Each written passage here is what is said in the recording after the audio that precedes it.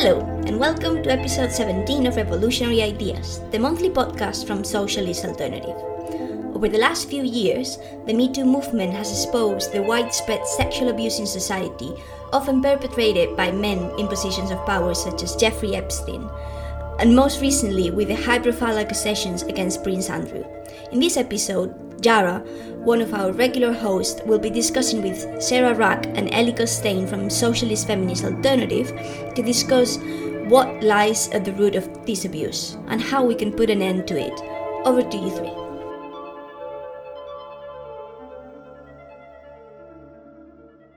Hi everyone, really excited to be here today to talk about, I think, one of the subjects that's been most talked about in the past few years, especially in the feminist community, but generally, I think, in the world. And that is kind of the connection between sexual abuse and abuse of power and generally the system that we live in that kind of perpetrates this kind of violence. So I have here Ellie and Sarah with me, and I'm really excited to hear what you've got to say. But before we get kind of like into the whys, I wanted to ask you, because I think in the past few years we've seen the Me Too movement especially, but also a lot of other different kinds of movements like Ni Una Menos in Latin America, but all around the globe really, fighting sexual abuse, fighting abuse of power, fighting femicide. And we've seen more and more powerful men, and sometimes women. I think we are in the context of only a few months after Ghislaine Maxwell has been found guilty. And we're seeing them exposed for being sexual predators. And we also see them usually using their power over the people that they abuse. So I was wondering, why do you think these people are being exposed on this kind of level right now? Because as I'm sure we all can agree here and anyone listening, these are not new. This is not a new thing that people use their power over vulnerable or less powerful people. So why is it being exposed right now, do you think? So I think that, the Me Too phenomenon in particular has had such a huge impact around the world in spurring on protests and different types of protest movements that have kind of stemmed from that, but also on what we describe as consciousness. So ordinary people's understanding of how things work, of power dynamics, of all of those kind of things.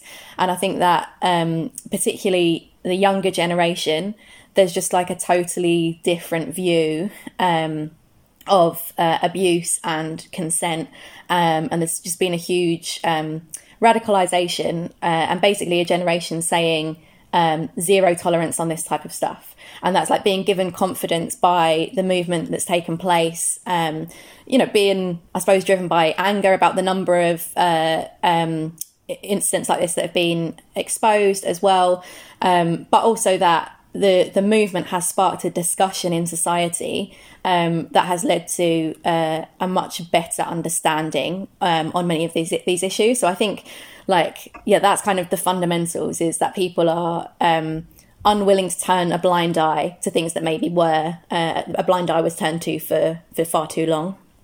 Yeah, as Sarah said, like a change in sort of understanding is probably the main kind of the main thing that has led to these really high profile people being put under the spotlight. So as Sarah said, the younger women are no longer willing to accept that abuse is, just one of those things, or that it just happens to someone who is unfortunate or was in the wrong place at the wrong time. But actually that the problem is much bigger than that. And they've put under scrutiny and into focus the tactics that abusers we use to sort of diminish it and make it seem less of a big deal, or just one of those unfortunate things, like I said, such as like victim blaming and things like that. So yeah, when those are all under scrutiny, it can no longer be abuse is no longer something that you can just accept as, like I said, one of those things.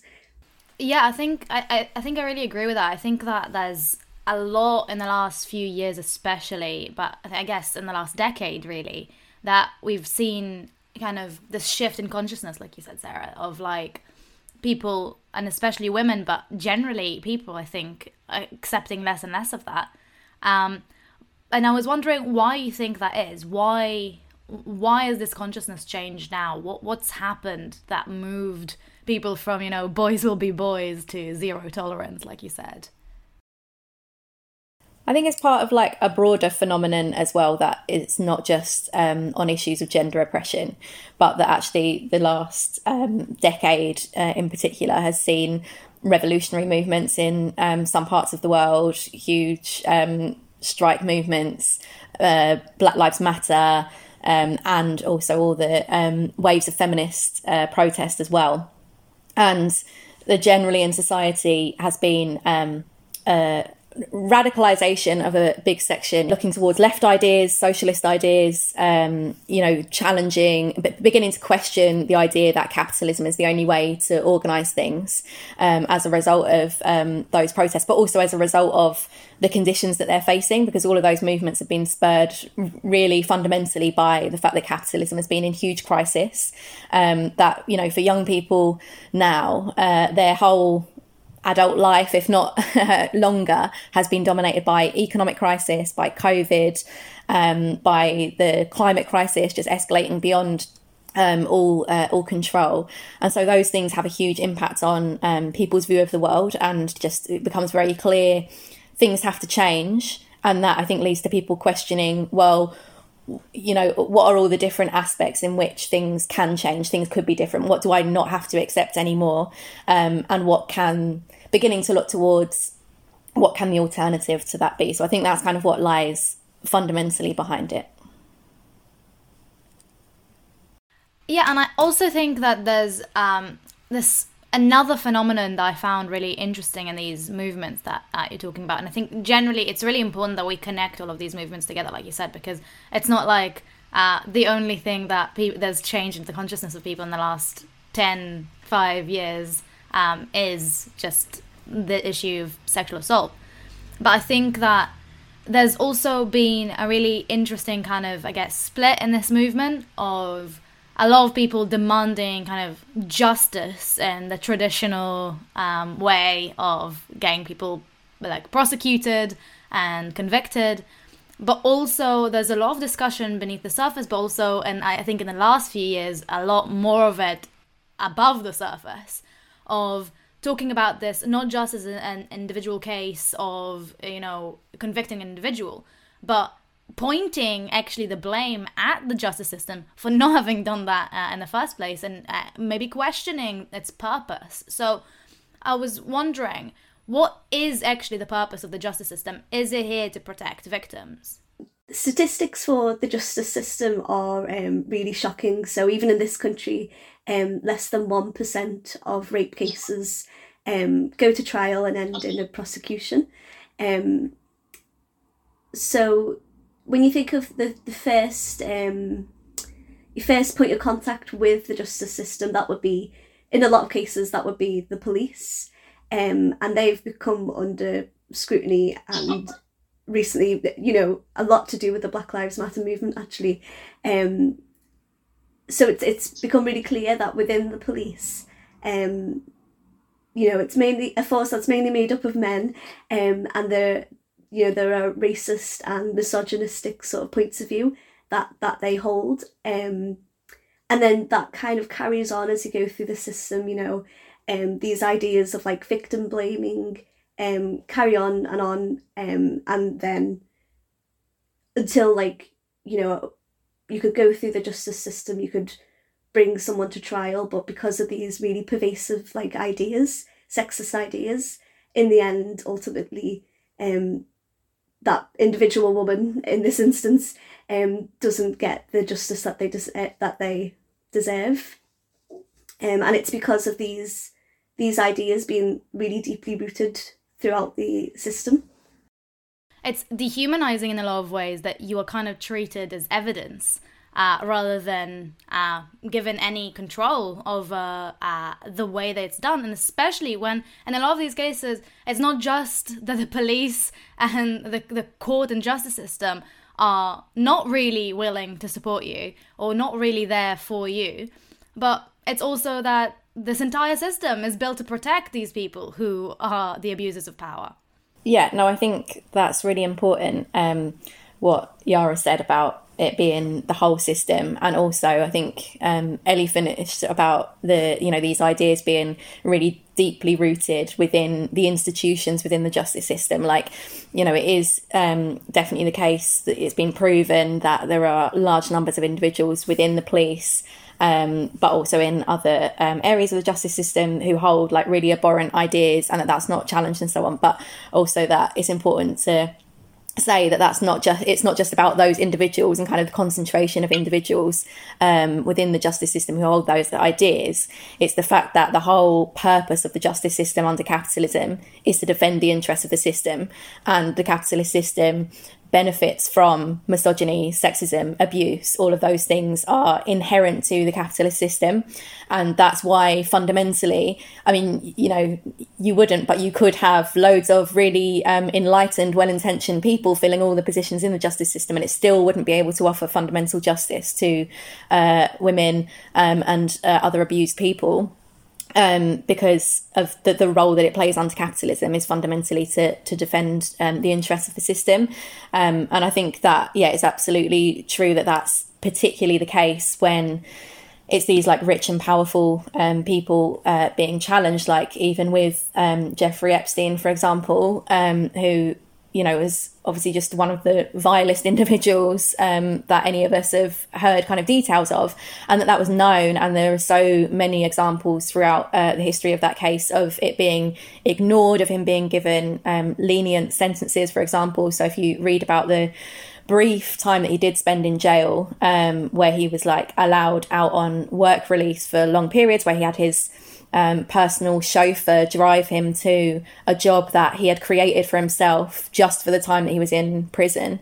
The living conditions that he had just being so totally different to the vast majority of prisoners, of like poor prisoners in US jails, being able to kind of abuse the system in that way. And, that's obviously in the rare case that you actually get a conviction and sentence, let alone the kind of ability of rich and powerful people to worm their way out of the system much earlier than that. Yeah, and, I think it's also, when you think about it, obviously, it's a positive thing when a perpetrator, especially of that caliber, is convicted. Like, I think it's like, obviously Weinstein being convicted was a huge kind of success and victory of the movement, but it's really important that we don't just go, let's just prosecute all of these people, because for each like you both said, like for each powerful man, or even not powerful man, but somehow it's usually powerful men who has been convicted, there's hundreds, if not thousands, if not more than that have walked free because of their ability to maneuver the system that is built to protect them because they're powerful. And I think if we're already talking about powerful people in this context today, we can't really ignore people like Prince Andrew and the whole mess that's happening now in the royal family because of him. And we are seeing kind of these powerful people from all walks of life being exposed. But I think it's particularly interesting to talk about the royal family, because it's an institution that, let's just say, is not known for its morality. But I think that before this kind of outbreak, before Me Too, and even at the beginning of it, the monarchy was seen as kind of untouchable. But suddenly, like now, we're seeing this public outrage specifically about Prince Andrew. And this kind of public outrage even moved parts of the royal family to get the Queen to remove his titles. So I'm wondering, we did talk a little bit about changing consciousness, but I'm specifically curious to hear what you think about the monarchy, because I think it has been such a central part of the discussions, especially in Britain, about the Epstein case. And I don't know if you agree, but personally, I don't think that this result that we got, which obviously is a lot less than should have been done, but this result that we got, I'm not sure that we would have gotten it 10 years ago, or even 6 years ago, you know what I mean?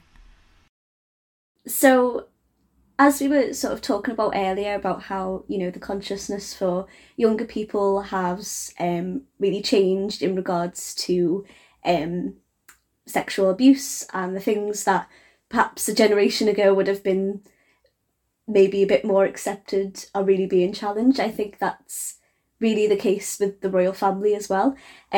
So I think, for instance, things like the Black Lives Matters movement, that really brought under the spotlight these systems and institutions and things that are built on racism and exploitation, which is, of course, the royal family. The monarchy is really tied up in like Britain's imperialist past and its very violent past, and how that's been really like exploitative and all over the world, you know, in some of their colonies. I think this criticism and this like scrutiny of the royal family is, particularly amongst younger people, has kind of led to the only real conclusion, which is it's just an archaic way to sort of organise society. Why do we still have a royal family in the 21st century? So, you know, it's been a particularly bad year for the royals, you know, and like I said, the idea of a few people are born more worthy than other people is really like an unattractive one. And only someone who kind of thought that they were born more worthy than other people would act the way that Prince Andrew has acted, particularly in regards to that television interview, which I won't go into more detail about because I'm sure we've all seen it. You know, and this is not the behaviour of like a leader that people want to get behind in any way, shape or form.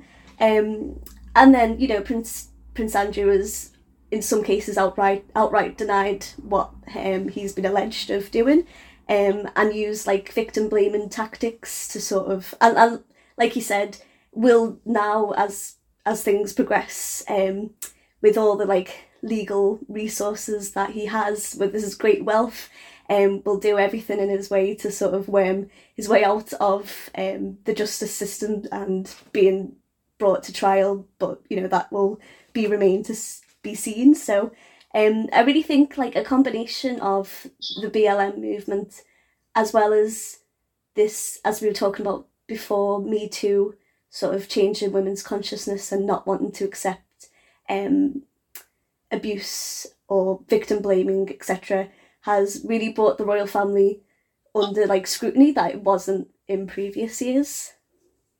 Yeah, no, I think that's a really interesting point about how the royal family is kind of like the epitome of so many different things that have caused huge anger and protests and stuff amongst young people in particular in recent years. So yeah, racism, imperialism, inequality, you know, the idea of just this like obscene amount of wealth being passed down through generations for with no work or anything given back to society as a result of it. I just think just kind of instinctively fills vast numbers of people with huge anger in the current context.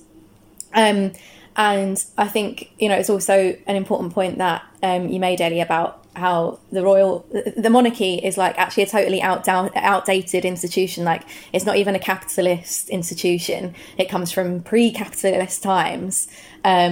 Serves no function really, apart from that it is sometimes useful for the capitalist class. They like to try and use the Queen to sometimes try and like have the final say on things. Oh, well, the Queen thinks this, therefore we can't kind of question it. To use the royal family to divert attention with like royal weddings and royal babies and this kind of stuff when, you know, people are suffering huge poverty and cuts and all those kind of things. It can be a useful tool for them to try and use. But I think that is decreasingly the case because of the fact it's been so undermined based on the reality that people kind of experience, and also just, you know, in the age of partly where people are questioning things, as we've discussed already, but also the era of like social media and that kind of thing. There's been so many things exposed, such as like the Meghan Markle interview, for example, had a big impact, I think, on consciousness about the kind of very harmful, explicit racism that individuals within the royal family, as well as it as an institution, kind of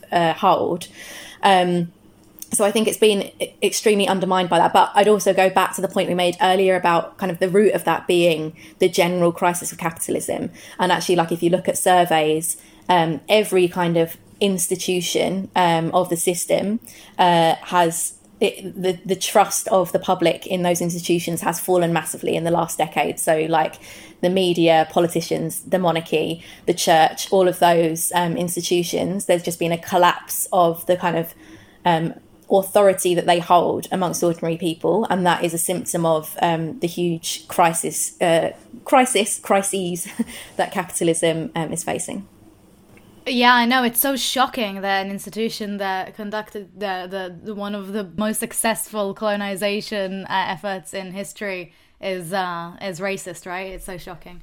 But I think that if we are talking about kind of, I think especially like the way that this consciousness that we've been talking about since the start has been chipping away at these old school institutions, and I think that the monarchy, like you both said, is a perfect example, because it's not even a modern institution in any way, and we're still using it. And I think that there's also an element that's really dangerous about that, because the Queen is used as a symbol that has she's not a person, you know, like. She doesn't say her opinion, and she's not allowed to say any political opinions.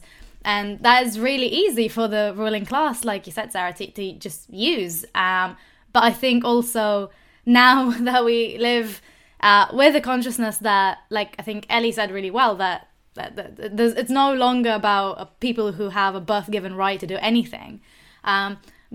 It's very clear to us that she is a person like everyone else. So her being on a pedestal just makes less and less sense, I think, for people.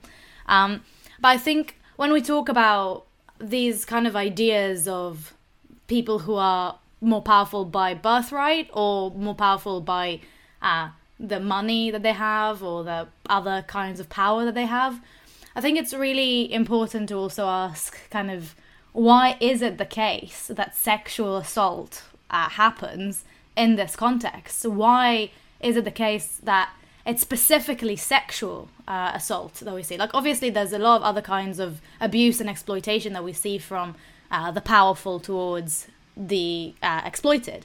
But surely sexual abuse has nothing to do with power. It has to do with sex, right? So why is it so connected? Why do we see all these powerful men sexually abusing women, and in this case even sexually abusing girls, not even women? I think it's actually something that's quite widely understood in feminist movements in particular, but also in society more generally. This is one of the things that consciousness has been raised on by the movements that we've discussed, that sexual abuse of all forms does fundamentally come down to power and the exertion of power. And that's like a really important point.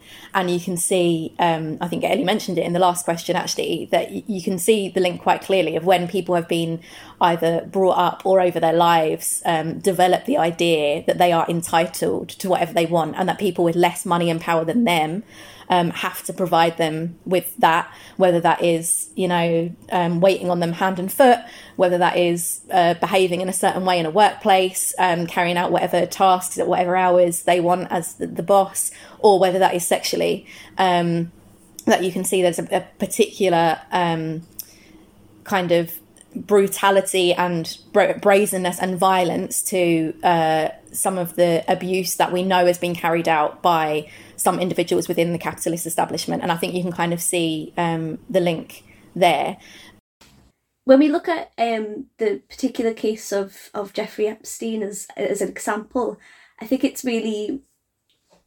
really says something about how society, the system is set up. When he was exceptionally wealthy, are worth millions, and, you know, had friends in the highest places, whether that's like Wall Street, the royal family, presidents and prime ministers and things like this. Whereas the people that he exploited and he trafficked, the women, the girls, they were often the most vulnerable. They were from like much poorer backgrounds in really like deprived working class areas. Often things like a history of they've been previously abused, or, you know, substance abuse issues and things like that. So I think this really shows like the stark difference in how this really powerful man was able to abuse really, really vulnerable women and girls.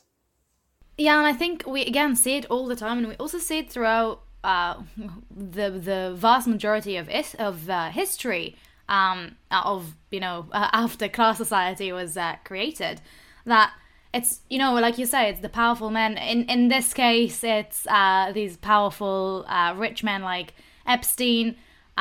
We talked about colonization. It was a normal routine to use rape and sexual assault on vulnerable people in the colonies, not just by Britain, but generally. We know that it's a tool that is used to exert power, and we also know that it's a lot of the times like that is perpetrated by a powerful person on someone who is less powerful than them. But I think the class element is particularly important when you consider that a lot of the sexual abuse and domestic violence that we encounter comes from people that are pretty much in the same class. You know, a lot of it comes from a partner or from a parent.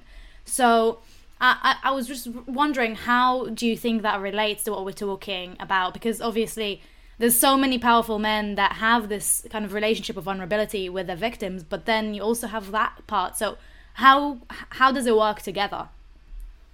So yeah, it's totally right that abuse happens in every single class, and it's not always the case that someone who is a position of power over you will abuse you. It could happen, like you said, in the family, in the home.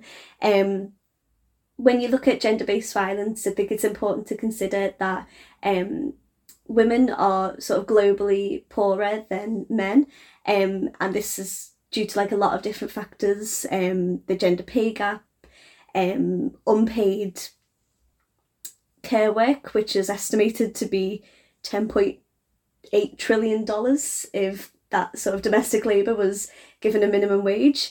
And yeah, overrepresented in like casual or precarious employment and sort of things. So these conditions create opportunities for women to be exploited.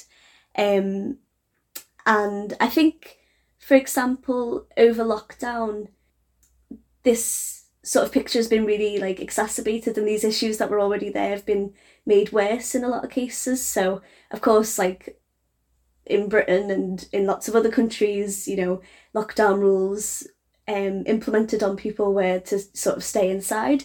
And with that sort of staying inside, you know, the domestic violence incidents sort of increased in some places.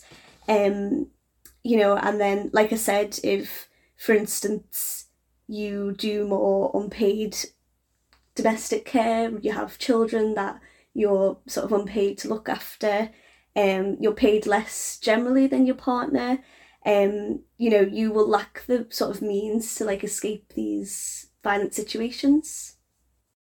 Yeah, I think that's really important about the material conditions that make working class and poor people particularly vulnerable to abuse, and you know, give richer people with resources, connections and so on particular power that can be abused, including, you know, can lead to abuse, including sexually.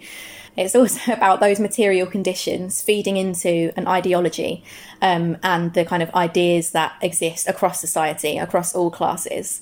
So we as socialists, we think that ideas and behaviours don't just spontaneously exist, and you know, we kind of reject the idea of a human nature that is where inherently men are violent and abusive and aggressive and don't express their emotions or something. All of those things, actually, when you think about where they come from, it's because of the type of system we live under.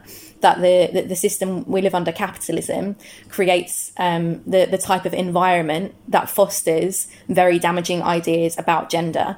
And that's all related to those material points that Ellie just made, because it creates a system where capitalism benefits from women being in certain types of employment, being lower paid, doing unpaid work in the home and all those kind of things. But then that feeds into an idea of what women are, how women should behave, ideas about women's sexuality and so on, which then become essential for the survival of the system. And that breeds misogyny and sexism amongst all individuals. So, when we say that it's capitalism that is at the root cause of misogyny and abuse, it's not saying that it's every capitalist individual versus every working class individual who has like perfect ideas of gender or something. But it's about saying the system creates the conditions that allow these ideas, and not just allow them, but need these ideas to thrive. Yeah, I think it's one of these things that a lot of the time we do hear things about kind of the connection between the system and the oppression of women. We actually had a full 2-part episode about it last year, episode 5, if you want to go back and listen.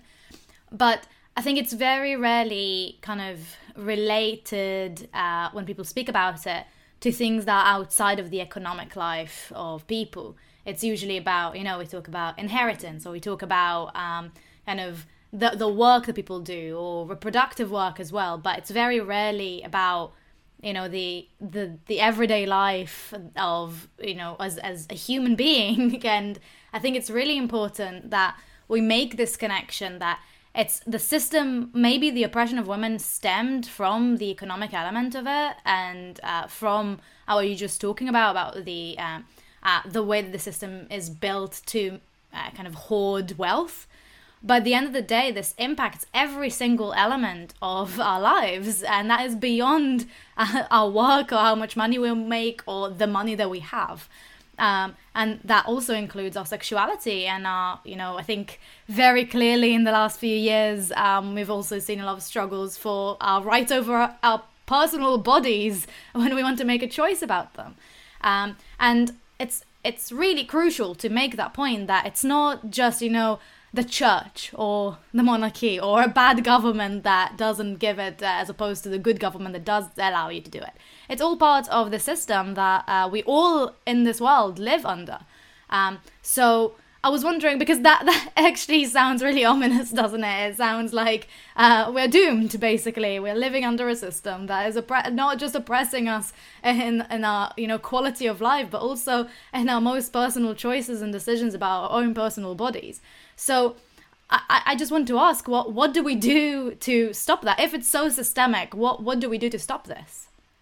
So yeah, it is systemic, and so we need system change to combat it. And that is why we are socialist feminists and think that the two struggles are totally interconnected, the feminist struggle and the struggle for a socialist society.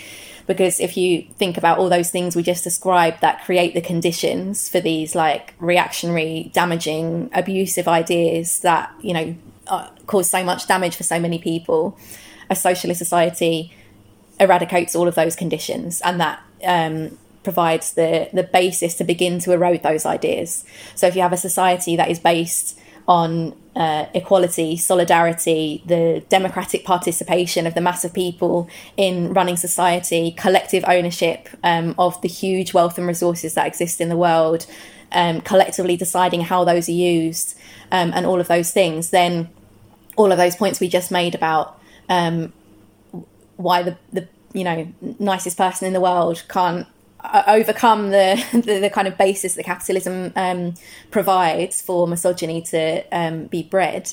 That's it erodes that base, if you see what I mean.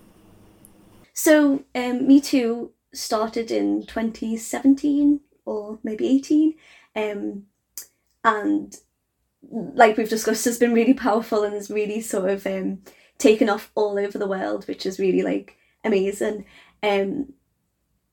So within Me Too, for those who maybe don't know, it was people were invited to like share their stories of if they have been the victim of sexual abuse, to say Me Too and then to sort of share a testimonial sort of thing, which I think is really powerful. Testimonials can be like a really, really powerful and really important way of saying, look, this happens all over the place, and it happened to me, and if it happened to you, you're not alone, etc. That's like really powerful. During the height of Me Too in the US, in Socialist Alternative in the US, there was the slogan, "Bring Me Too into the workplace." And I think that obviously has been done. For instance, in McDonald's, they did like a successful strike action in the US over instances of like sexual assault and things like that. So if we're looking for things that people can do to build movements, that's a really important one, isn't it? To sort of start within your own workplace to say that this sort of behaviour shouldn't be accepted. But as we've said, not only just within your own workplace, but like within your own community. Because of course, unfortunately, sexual violence doesn't just happen in one specific place, which is, the workplace. It can happen everywhere. So we saw that with Sarah Everard when she was sort of kidnapped and murdered. The people who, if in her community in South London, obviously did that vigil, and then it was really sort of violently repressed by the police. But I think that's really powerful. Wherever sexual assault happens, is to sort of come out on the streets against it and sort of, say that this kind of behaviour will not be tolerated. Because after Sarah Everard, that vigil, then there were like a string of lots of protests against Kill the Bill, which was a bill that would have, restricted the rights of people to come out and protest. So obviously the dots were connected there, weren't they? If the government, they want to restrict our rights to protest, but this is an effective way of coming out together with people after there has been some kind of assault or sexism within the community. I think this is a really good example, especially in the context of all of the discussion that we've just had, because the Sarah Everard case, that the perpetrator was a police officer who abused his power against her. And I think that the repression of the protests against it and kind of the failures of the system to handle it, and then on top of that, like you say, the bill that was meant to stop people from protesting against these things, kind of just show you the connection between the justice system, the police, the system overall, and the oppression of women, even when it comes to femicide, even when it comes to sexual abuse. And I think that if you want to learn more about what the most well-known Marxist writers and revolutionaries said about this connection, you should go back and listen to our previous episode about State and Revolution by Lenin. But I also think that in this context now, when we're seeing these connections so clearly, and we are seeing kind of how the system and all of its tools, like the police and like the justice system, are here to oppress us, it's really important that we take these movements and really direct them towards something, right? This is what we do. We do fight against the system overall, and especially in Socialist Feminist Alternative, which we're all part of.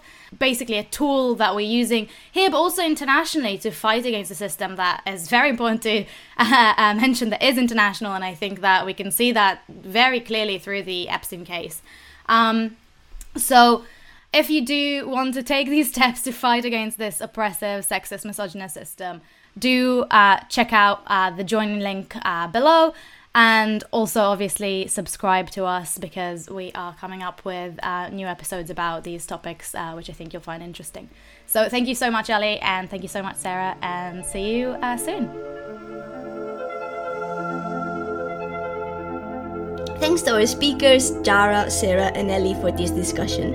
If you want to help build the movement against abuse, femicide, and attacks on women's rights, follow the link in the description to join us in protest on International Women's Day on Tuesday, March 8th. Or to find out more about joining Socialist Alternative, you can contact us on our website at socialistalternative.net.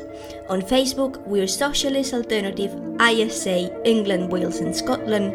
On Twitter, it's Socialist Alternative EWS. On Instagram, at socialistalternative.ews. And on TikTok, it is socialist_bits. We hope to see you again for another episode next month. Bye-bye!